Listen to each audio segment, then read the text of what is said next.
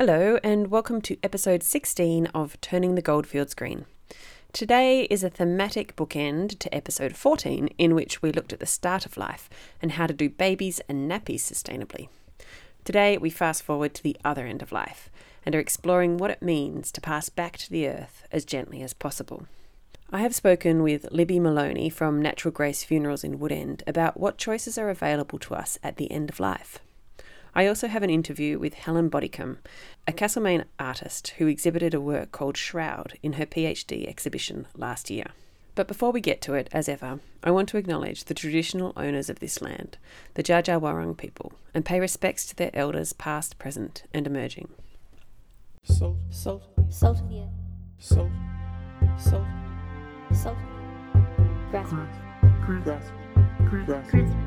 Grassroots.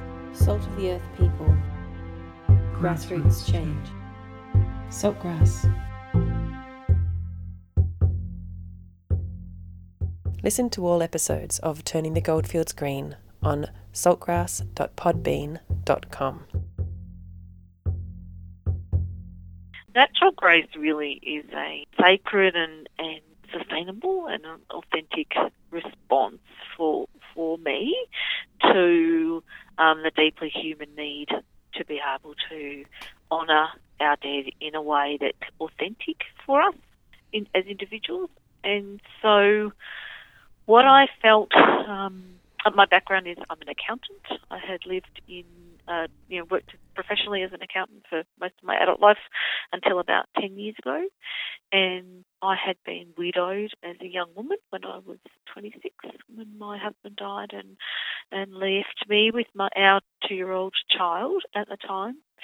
And that had been horrible and sad and awful and a bit of a shock. And we were cared for by a funeral company who did a perfectly acceptable professional job. Absolutely fine. But there was no choices or guidance or advice or support about how to have a funeral that really would have suited my Peter. At the time, it was fine because nobody was talking like that. Nobody was sort of saying, well, what does an individually crafted and carefully put together funeral ceremony look like for a man that had been a poet? You know, like, what do you do with a 2-year-old that's traumatised and needs more? So it wasn't a thing. It just wasn't. And I went along with that because nobody told me that it could have been differently, I suppose, when I was young and traumatised and all that sort of stuff. So at the time, I don't ever name that funeral director and I don't ever criticise that funeral director because they did a perfectly acceptable job. It just could have been so much better, could have been so much more different, you know. So jump forward sort of, I don't know, that's 20-something years ago now, so jump forward sort of 10 years from there and having pretended I was fine for 10 years, I really realised that I wasn't fine and thought there's more, there has to be more. This had to have served me and my child and the memory of my beautiful Peter. It had to have been better. So I suppose partly drawing on my accounting skills, my capacity to run a business and all those sort of things, I really said, right, well, nobody else is doing it. I need to do this. So I spent many, many, many years researching and exploring the deep cultural practice around end of life and funeral rituals and ceremonies. I talked to everybody I could get my hands on. I travelled the countryside. I did everything to really explore what could funeral care look like? How could it be more meaningful? How could it be kept in the home? How could it be sustainable? How could it be real for people and not have this sort of unusual disconnected experience right at the last time in your life where you should be having a disconnected experience? It's often a traditional funeral is often very formal and sort of stiff. And I guess for some people that helps keep them together so they can actually get through the day. 100%. Yeah. And we do formal, lined up in rows, everybody in black suit funerals. We do them because that's what's authentic and meaningful and real for some families. Yeah. There's no such thing as a right or wrong here. Yeah. It's about someone spending enough time with you to really listen, to understand which version of funerals is right for you and your family. So going to church or being in a formal setting like that, or lined up, in a chapel or somewhere like that, is absolutely what some families need. Culturally, socially, traditionally, what they've done in their family, that's the most meaningful for them. Then they're just as beautiful as the ones that are, picnics in a paddock with everybody having brought their own food on platters to share and the bonfire going and digging the grave at the cemetery or whatever. They're all beautiful. It's just about what makes it beautiful is that it's meaningful and authentic. And if those two things haven't happened, then it can just be sort of mechanical, I suppose, really. We've ticked the box and it's what we've done. So, essentially I had resisted being a funeral director for a long time because the idea of it, at that time, 10 odd years ago, funerals, it's very administrative. It's very much sitting in an office ticking boxes and everything, and having coming out of a redreaming my life and not wanting to be an accountant anymore. The idea of doing that again didn't really interest me, to be honest. Eventually, I just woke up in the middle of the night and went, give in, you've got to do this. You just got to do it your way, So Natural Growth was born that night, and we've gone from there, from looking after, I don't know, maybe 5 families in the first couple of months. We now look after over 200 families a year. And you're in 2 locations, aren't you? Yeah, so our sanctuary, which is our head office, if you like, is in Woodend, which has been a bit unusual too, because normally entering the funeral market or the funeral industry as a new player with no family connections or no background, no experience, was a risky manoeuvre. And the other was doing that from a country town of 5,000 people. Pretty dumb, really. But anyway, we did it, and we have families all over the state that come to us. And by anybody's measure, we're doing really well. We've also got a little care centre in Brunswick East in the city, and that came about mostly because we look after so many babies. And we just needed to create a central place in the city where families, who are accessing all the main maternity hospitals in town can get easy and comfortable access to us. So we look after adults and everyone from there, but that's mostly our little baby team. We've got 3 exquisite women who run our baby team, and they all work from there. So there's a couple of key stages in caring for babies. Just quickly, the opportunity for proper attachment that you need to be able to attach to your baby before you can let it go. So we talk about saying hello before you say goodbye. You have to get to know them and hold them and connect them. And then you need to have meaningful funeral care for them as well.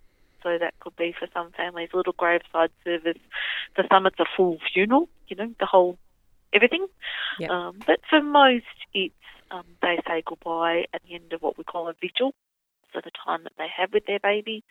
And we do some, mother-to-mother time in there, or mother-to-parent time, and they'll change their baby or wrap them or smuggle them all into their little wicker basket coffins and actually parent them, get those opportunities for parenting, and then managing how they have either the little ashes returned to them and what they do with setting up little altars in their house, little sacred spaces for their babies, or the graves if they've chosen burial. So we're finding that if all those steps happen well and thoroughly, and the families have got plenty of time, and that the parents are held until such time as they surrender the next stage, they go, yes, we're ready for the next stage now, then we're finding we're getting really good bereavement outcomes. That's great. So are your team trained in psychological guidance? Yeah, we've been actually asked a few times lately, complimentarily, you guys are amazing at this, are you psychologists? No, we're not. None of us are trained psychologists. But we are. We have regular professional development in all aspects of human behaviour and good care. But essentially, our mantra is we start the day with kindness. That if we start everything with kindness, if we have plenty of patience and genuine interest and concern for the family, then we're experienced enough in this. We've done it so much now that we can say, these are the options before you.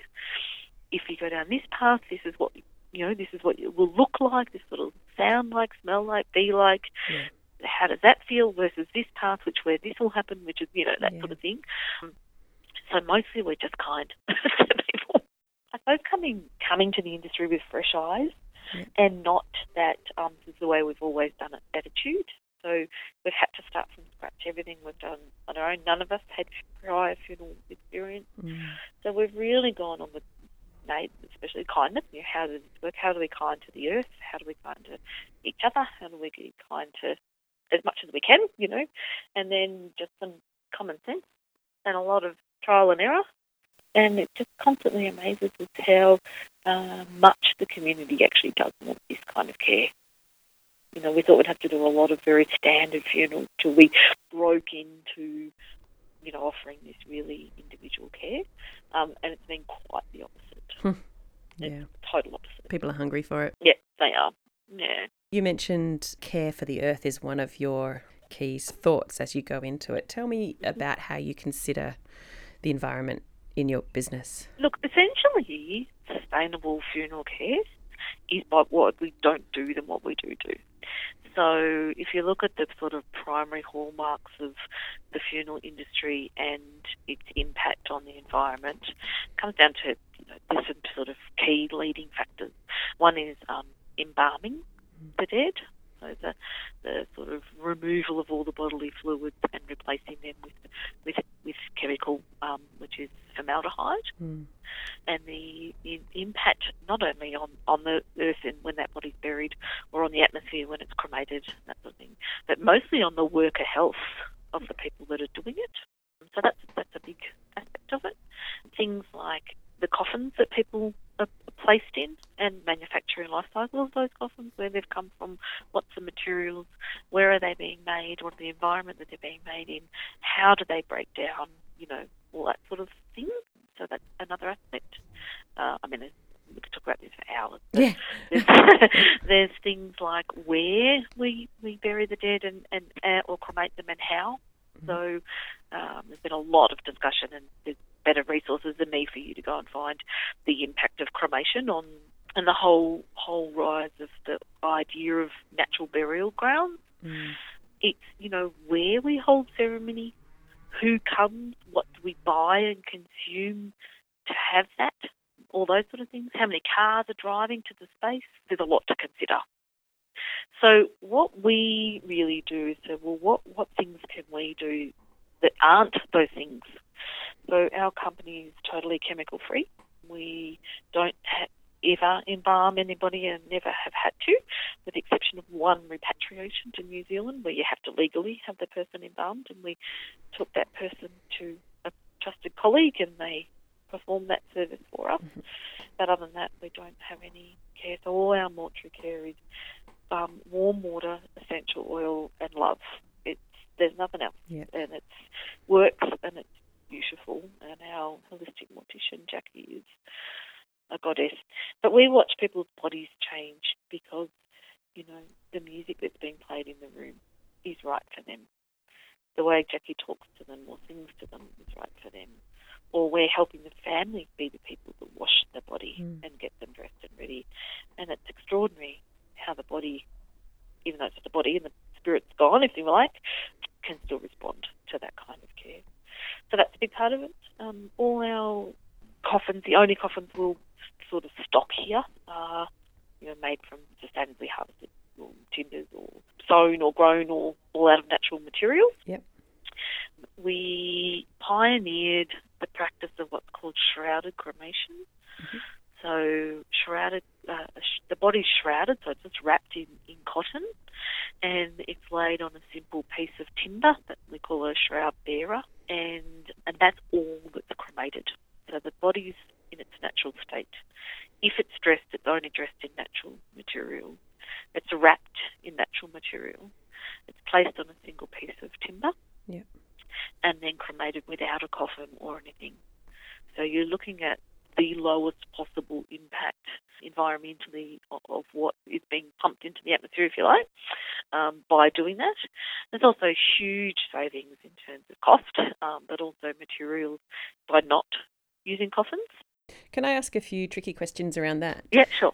Because I'm assuming you don't have your own crematorium, you'd have to go elsewhere. Are there ways to have that done with green power, or does it it always gas, or is it, because I know they have to reach certain temperatures? Yeah, that's in Victoria. All cemeteries and crematoriums are owned by public trust. So funeral directors can't own their own crematorium. Yeah. So you have to go to somewhere. Yeah. So generally we go to Bendigo, to Remembrance Park, Central Victoria at Bendigo. But we also do a lot, all over Melbourne, Ballarat. Yeah. And I think probably in terms of at least documenting what they're doing, Geelong Cemetery Trust does a lot of work on that. But yeah, I'm pretty sure they're all gas. In terms of the shrouds that you are offering people, they're cotton. Are they organic cotton, or do people have a choice of the fabric that they get to use? Yep. So, often they'll choose their own, doona cover or sleeping bag, or they've chosen a beautiful piece of silk from their travels around the world, or generally, though, just a just a calico, It just depends what people want. But people can actually make a really personal choice about the fabric. They 100% can, yeah. So it's often a reused fabric.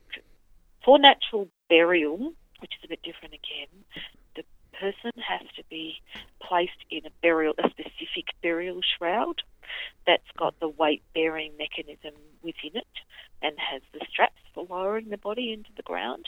So it is a shroud that we actually provide. So the person who can be wrapped in whatever the family would like within it, but they have to use that for burial because it's the only weight-bearing one that we can actually get insured. They're gorgeous, and that's from an unbleached calico and hemp straps. Yeah, so it's good. So shrouded cremation is sort of, that's our big contribution to shift what's available.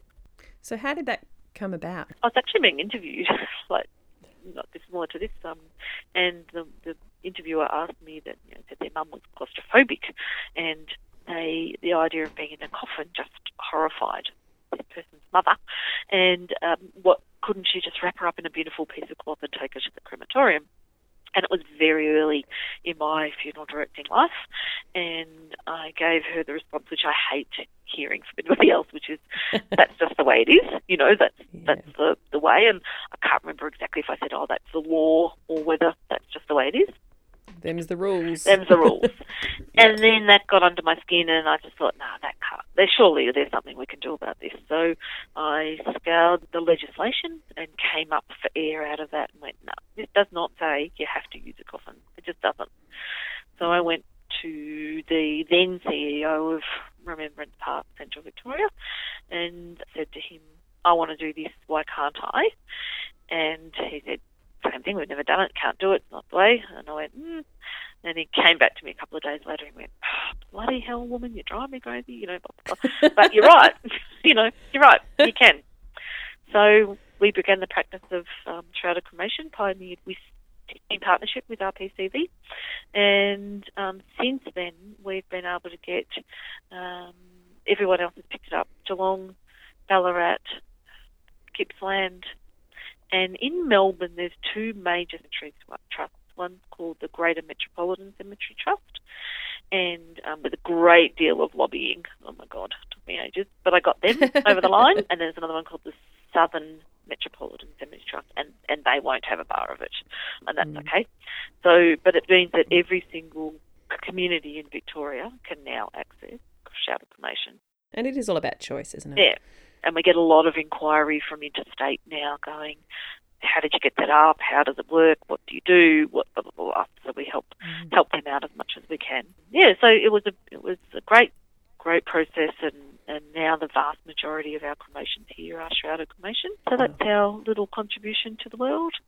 But we're constantly exploring and trying to, how can people make their own shroud? And we link up with lots of beautiful artists and other people that are doing things, and families can make their own shrouds and make them, at the end of their lives, and contribute to how they're made and decorated and everything. So then afterwards, when the person does die, the family go, oh, remember we did this, and that's exactly how she wanted it, all that sort of stuff. So that's all very beautiful. And then you come down to, just come back to your primary question about caring for the earth as much as we can. Just sensible things like our main utilisation of resources is in fuel and power. So we just work as actively as we can to offset those. So we make a regular supportive contribution to our local land care. Our land care group is focused on the protection of the endangered black gum, which is in our community here in Woodend. Yeah, so they use the funds that we contribute every year to help them in their progress. That's not always just buying more trees.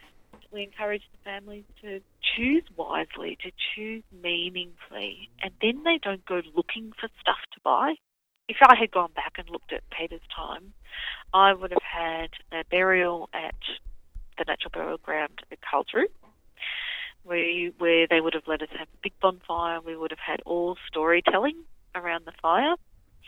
All our family and friends would have bought food to share, and then we would have just laid him in the earth when we were ready, and then buried, and then filled the grave ourselves.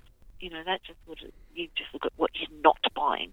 So a lot of it is about that. It's about really spending enough time to say what really meets your need, not buying stuff to prove that you love someone.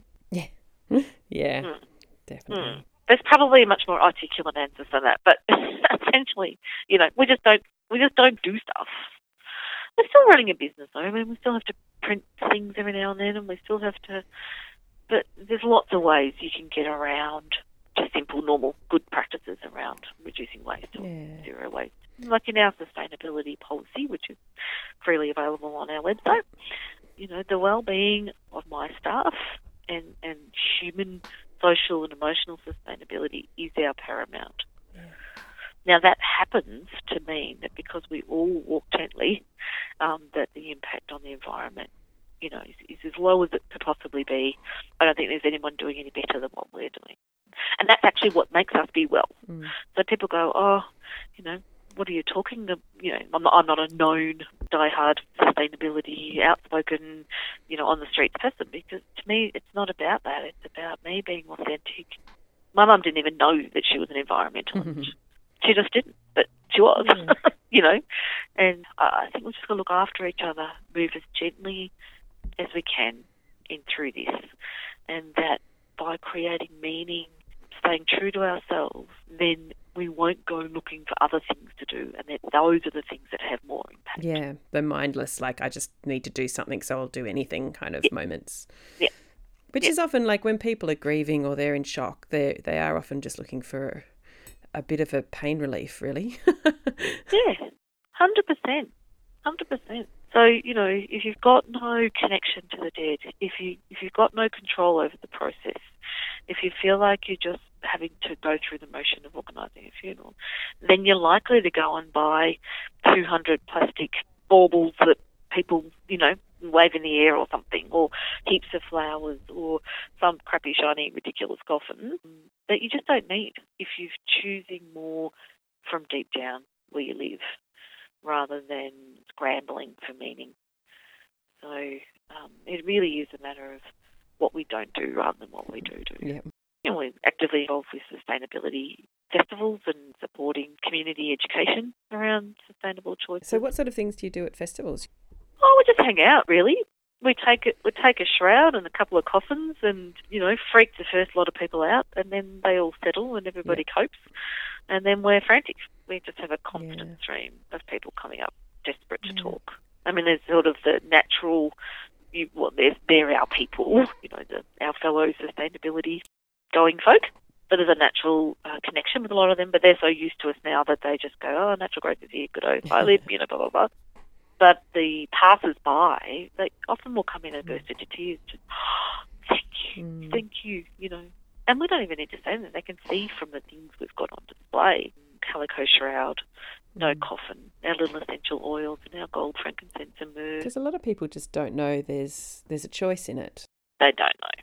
That's the key, is raising awareness and encouraging people to trust themselves. I mean, the truth of funeral care or funeral responsibilities in Victoria, and this is essentially the same across Australia, is that there's 3 requirements. One is that a doctor certifies, you know, who's died and how they died, and that it's all okay. It was an expected death.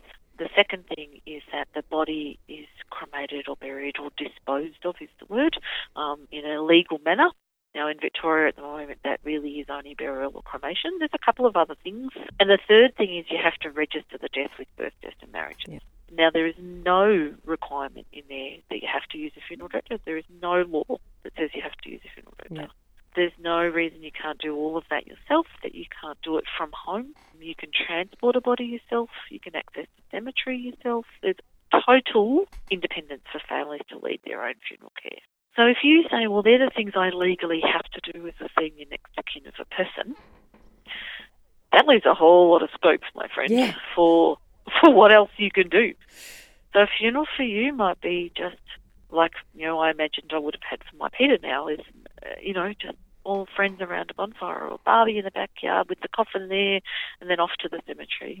It's endless. The number of things we do in a week, let alone bigger, is different. Yeah. So, but you've got to understand, well, what's the law say? What do you have to do first? And they're the only things you have to do. The rest is all urban myth. Or just tradition or habit. Yeah, habit. Yeah, that's right. What is some greenwashing that happens in the funeral industry? Because I've heard that cardboard, for example, coffins aren't as sustainable as they sound. I think we need to turn it all into a positive and say anything that comes up that gets people to have a conversation is positive. So take for a moment those pods that you were talking about, and you look at the shape of those pods as they're presented at the moment. Like an egg shape. Like a beautiful egg shape, yep. So they started out as an artist's impression of what that might look like and how we could make memorial forests out of the dead. So that's a natural burial ground, simply what that is. Now, you can call it whatever you like or change it whatever you like, but if you lay a body naturally in the earth without it having been embalmed at a shallow depth, without ornate headstones and things like that, all the things that make up the principles of natural burial, then that is a natural burial. And trees grow from that. People are planted under trees all the time, or new growth is made or whatever. It's not this sort of miraculous cure or answer to things. It's not a brand new thing that, is... Yeah, it's just not. And none of it is. All of what we practice as holistic practitioners and as sustainable practitioners, all of us, it's ancient. It's ancient. And we talk about we're remembering. We're helping people to remember. And it's a re-pioneering of these things. It's not, here's me claiming I've created shrouded cremation in Australia.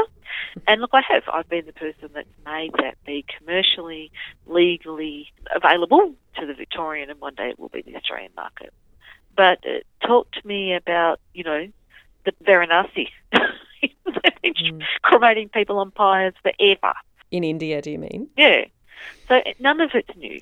It's all ancient, and it's all proven, and it's all right.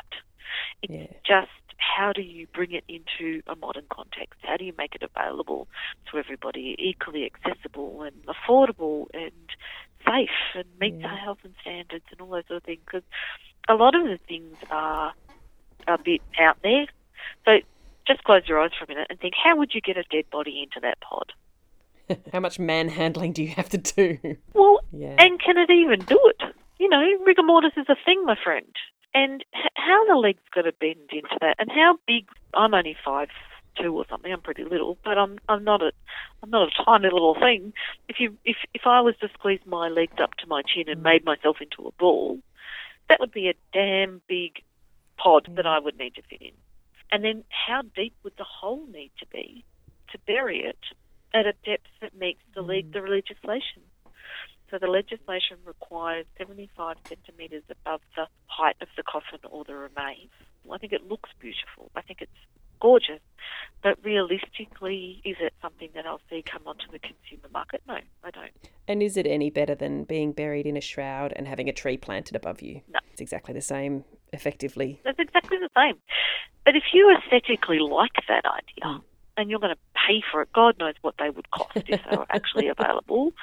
But what they have done is create an enormous amount of global conversation, which is brilliant. Because a lot of people say, oh, just, park me under a tree, put me in the earth and plant a tree on top of me, that'll make me happy. And so it's created conversation. And if a family's gone off and gone, oh, Mum, look at this, it's beautiful. What would you want if you died, Mum? And it's caused a conversation, then that is brilliant. The same with the mushroom suit. Oh, yeah, so the mycelium shroud. So that was actually came from the work of Dr. Pia Interlandi, who's an Australian designer, and she's the originator of those ideas, and then it's been picked up by different people across the world, which is great, but it did start with her. So those suits, but it's the same thing. Great, make a suit. But does that mean if you want to dress your person in normal clothes or in their favourite outfit or whatever that you can't because you're using the suit? And how does the suit get on the dead? And what's wrong with just wrapping them up in cotton and then sprinkling a good composty kind of mixture of mushroom spores and things over them in a natural burial grave where, so I sound a little bit cynical and I really don't mean to be, but I do think the greatest purpose of these items is conversation causing, not the actual items themselves, because you just don't need them. And you mentioned earlier that a lot of what you're doing and a lot of what these natural alternatives are just us remembering what humanity has done for millennia to handle our deceased. That's a much better way of putting it. But I actually think that's a nice analogy for what the sustainability movement in general is trying to do. We're trying to remember, how do you live without plastic? How do you make your own bread and grow your own veggies locally so you're not importing them from Chile or wherever else in the world? How do we live the way we did? It was only a century ago that we lived that way. Yeah, that's right. Exactly right. And, when you died a century ago, and sometimes I'll come up against challenges from the trustees of country cemeteries where I want to do natural burial. And the first thing I'll do is sit with those people with absolute respect and honour and say thank them for their service in, managing cemeteries. And I'll invite them to tell me how and where their grandmother died. And because these blokes are all in their 70s and 80s, so their grandmother died a long time ago. And they'll talk about how she died at home and how the lady down the street knew how to lay her body out and that she stayed in the house for a few days and the priest came and blessed her and everybody was comfortable with her dead body and everybody knew how to manage it. And the family got fed and the instruments got brought in and the wake began and the men made a coffin and someone bought the cart or the, truck or something up and they drove the person to the church themselves and they dug the grave themselves and they laid the coffin in the grave and they filled it themselves. And the world wasn't crazy about death because they knew what to do. They knew the map. They knew the pathways. And the person that was dying knew that they were safe. They'd be cared for that way because they'd seen it done. Yeah. And that leads me to a question that I've been rolling around in my mind for a while, which is, I feel like with these amazing advances in medicine and our ability to care for sick people, we're not exposed to death as much as people used to be back in that era that you're describing now. And even infant mortality and the mortality of mothers as they give birth is so far lower than it used to be. Yeah. I feel like there's a connection between this fear we have for the planet as we watch ecosystems dying. There's a balance there somehow. I don't know. Do you have any reflection on that? I just think we're all spoiled. I think we've been so spoiled and so safe and so, in first world situations, of course, so privileged that we're in such a place that, even if you look at our political landscape, the things that we're choosing to vote, that swing our vote from one to another, is something that such a small percentage of the population is privileged enough to be able to talk about. Even things that matter as much as marriage equality and things. But if you're starving in the desert, then these sort of things don't matter, and so much of the world is still impacted by lack of food, by lack of health care. There's not enough for everybody. And so I think we have become spoiled. I think we've forgotten to recognise how fortunate fortunate we are, and that you have to protect what we've got. So my answer is yes, I agree with you totally. Yeah, I guess what you're saying is that we're so used to being safe that we've forgotten that everything around us could fall apart, and then we really won't be safe. Yeah, we really won't be. That's right. And that's the gift of this COVID thing. Is a great big kick up the bum to have a good hard think. Everybody, what do you really need? If you haven't been able to access junk food for, what are we up to, week 4 or something, and you're fine. You're actually fine. Yep. Fine. That's right. If the hardest part's been the social connection, but if you think about what people have gone without, why do we need to drive to Melbourne to go to work all the time? We can work perfectly well from home, at least most of the time. Why is telehealth only now a Medicare-funded benefit? That's where you see your doctor online. So you still have your appointment, but for so many of the medical appointments, you don't need to be in their office. Yeah. And for a lot of people, it's very stressful to get down to the doctor's office and then sit there for an hour waiting for your appointment. Yep. And this all, those sort of things. So this is going to be interesting, I think, as a really big reminder about what really matters. What are we prepared to do to protect it? Look at the women that are having their babies, and some places their husbands or partners aren't even allowed to be with them, and others they're allowed to be there for the birth, and then they have to leave the hospital the minute the baby's born, and big stuff, really big stuff. So it's going to be an interesting reminder, isn't it? Shake up. That we are mortal. And that these resources are finite, and we need to act now to protect them. It's all this big delicious pot, isn't it? And we all contribute a bit to the big mix. And what we're doing here is just saying, well, in the end, when it comes time to say goodbye, it can be as considered and gentle and careful as people, for many, many people, especially in our communities, rural communities and all sorts of sustainably focused communities, that's consistent with how they've lived. And we know for sure in terms of social and emotional sustainability, that's really good for the people that survive them. It's a really nice thing to be able to share with people that, they have those choices and that there's a lot to think about and feel through, and you don't have to rush it, and you can start thinking about it now. Yeah, and that's the big take-home item is planning.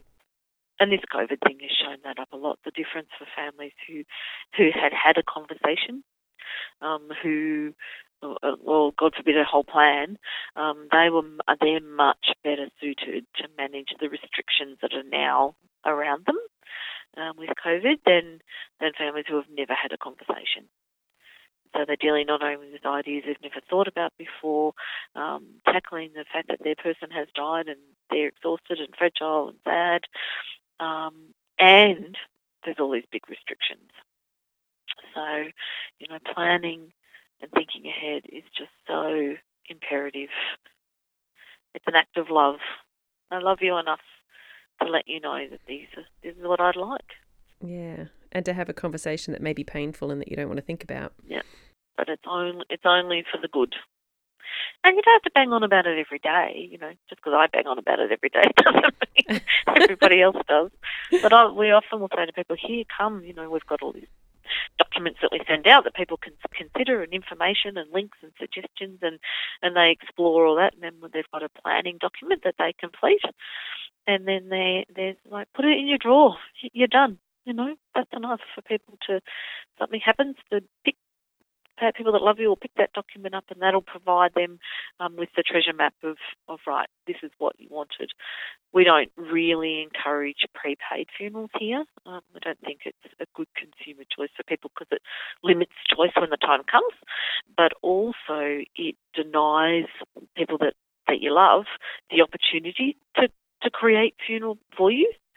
And so if you dictate too much, you're actually, people need funerals. The role of funerals, and there's a whole other conversation as well, but they're really, really important. They're important for how we process grief. And if we deny people the opportunity to curate those funerals, then they're not getting their early bereavement experiences that they really need. So we don't like prepaid much. That's not to say you shouldn't be, if you want to be financially responsible and put money aside and all that sort of stuff, that's fine. Yep. And have it written into your will that a certain amount goes to funeral expenses and all of that stuff. Yeah, that's right. But to have a list that says you have to have this coffin and you have to go to that church, you have to have that song, you have to have everything, which a prepaid does require people to do, then it's denying a lot of opportunity for engagement. I mean, the whole conversation about natural burial and the role of cemeteries and home-based death care and caring for the dead and what actually happens to our bodies and all that stuff, that's fascinating. You know, it's just so cool about it. You can just gently slide back to nature and you don't have to stamp on it as you go out.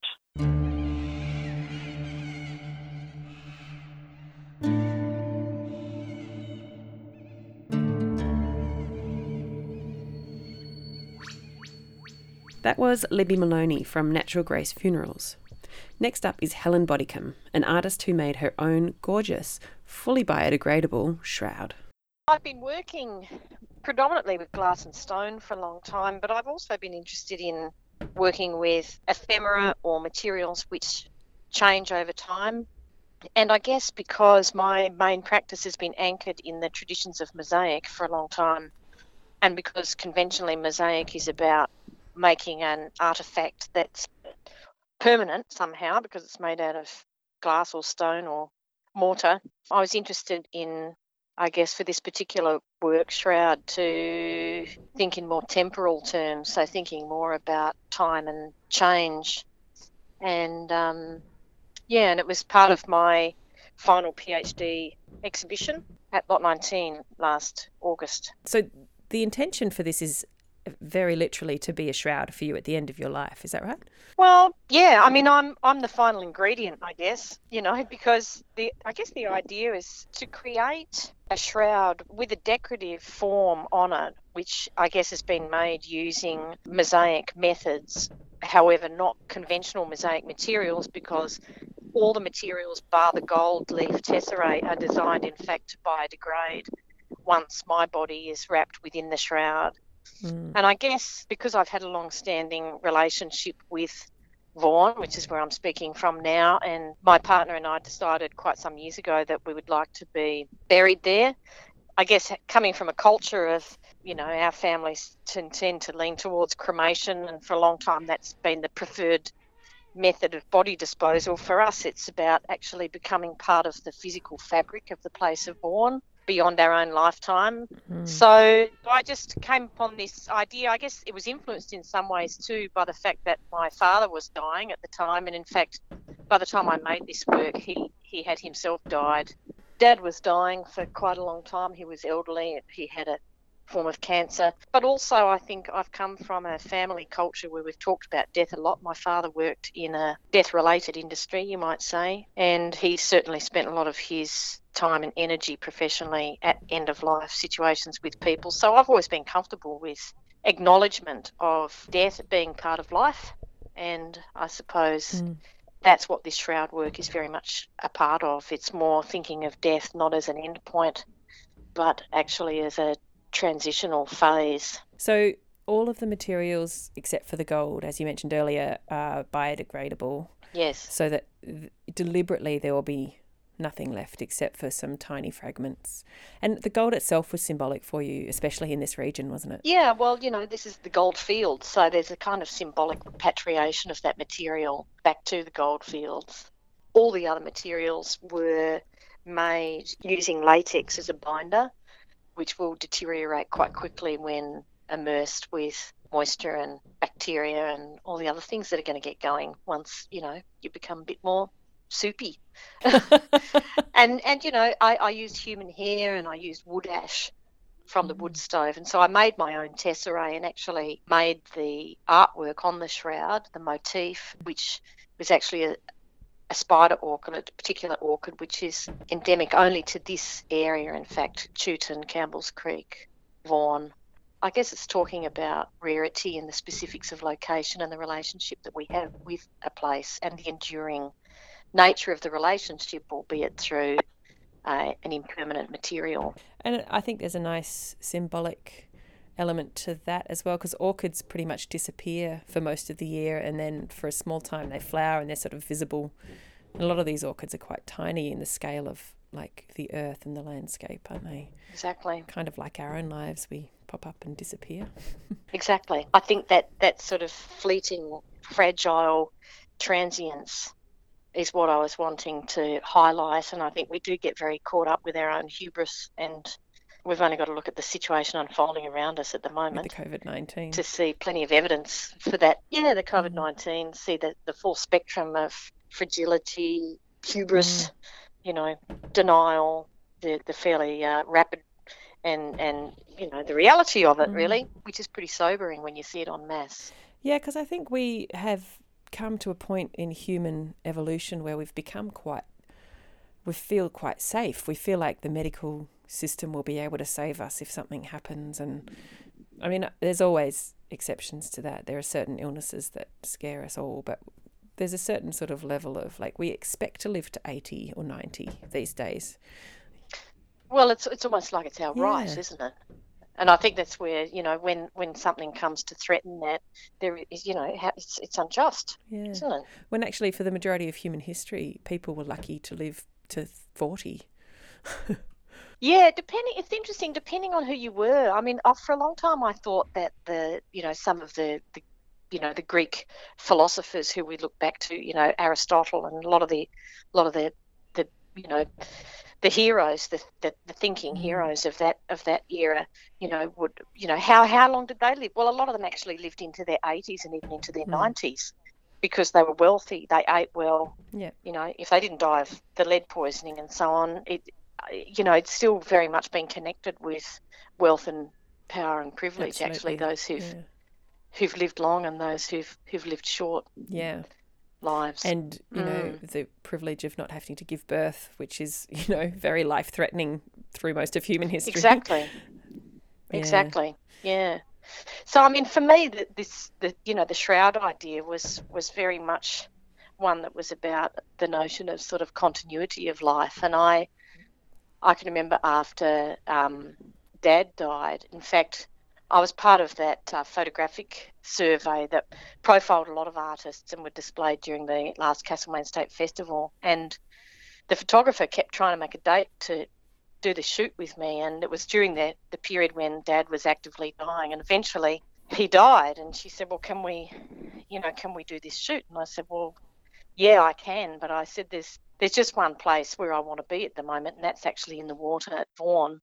And that, being part of the river, I know for a lot of people who live in this region, being in the res, on your back, in the water, with the dragonflies. Staring up at the blue sky. Like physically being a part of it is deeply soothing, and there is a sort of existential comfort that comes of that feeling. I think it's fairly, very sort of clearing and curing and soothing. And the shroud idea for me is somehow connected with that. It's about physically becoming part of what I'm already a part of, because I eat the vegetables that grow in the soil here. It's an affirmation of that continuity and a continuation of life, as I said, through a sort of transition. It's just a change that happens. It's not an end of one thing and the beginning of another. It's just a transition to something else, I guess, isn't it? Yeah, absolutely. And to allow yourself to decompose in the earth is so fundamentally different to having your ashes and having them scattered, like what you're giving back to the earth in terms of the microflora and fauna.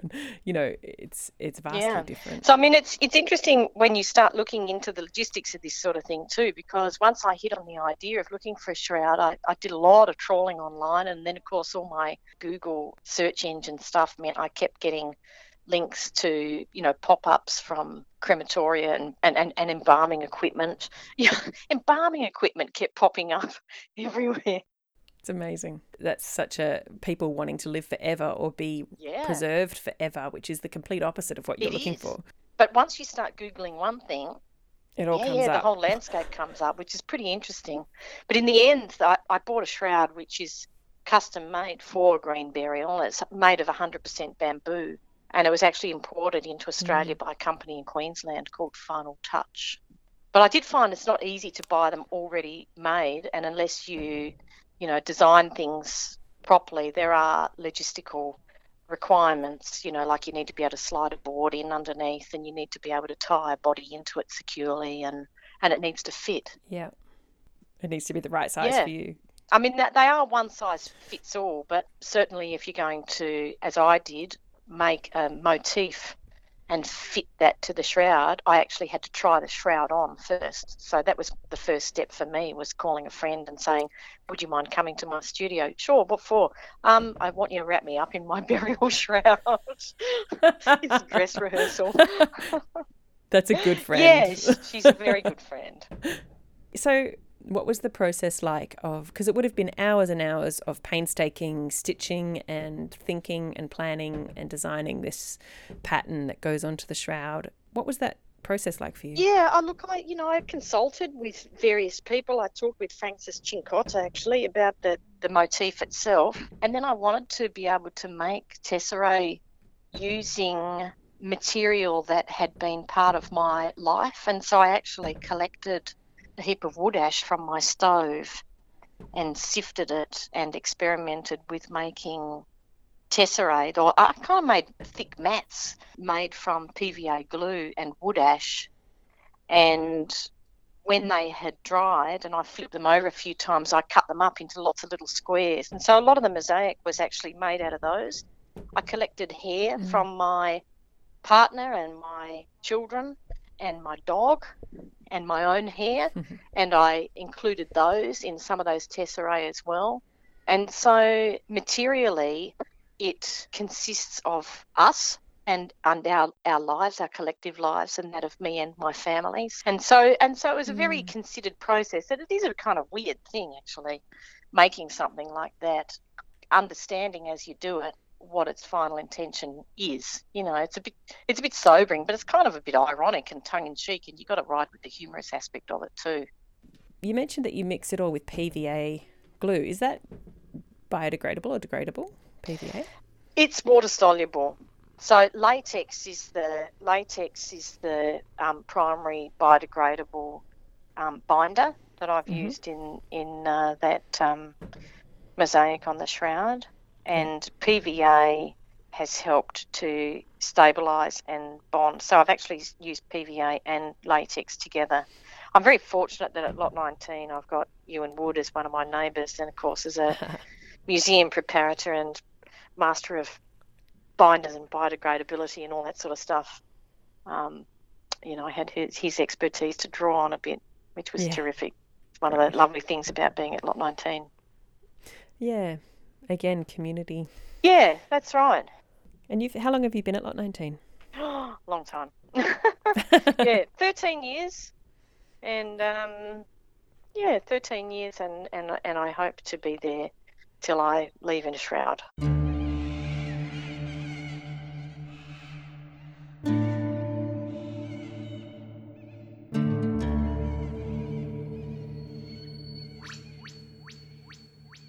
That was artist Helen Bodicum. As ever, with anything on this program, please look at the episode description at saltgrass.podbean.com to find links and information about the topics and the people interviewed. This program was made possible with support from the Community Broadcasting Foundation. Find out more at cbf.org.au. And this program was produced in partnership with the Mount Alexander Sustainability Group, MASG, and Main FM. Salt of the earth. Salt. Grassroots. Salt of the earth people. Grassroots change. Saltgrass. Listen to all episodes of Turning the Goldfields Green on saltgrass.podbean.com.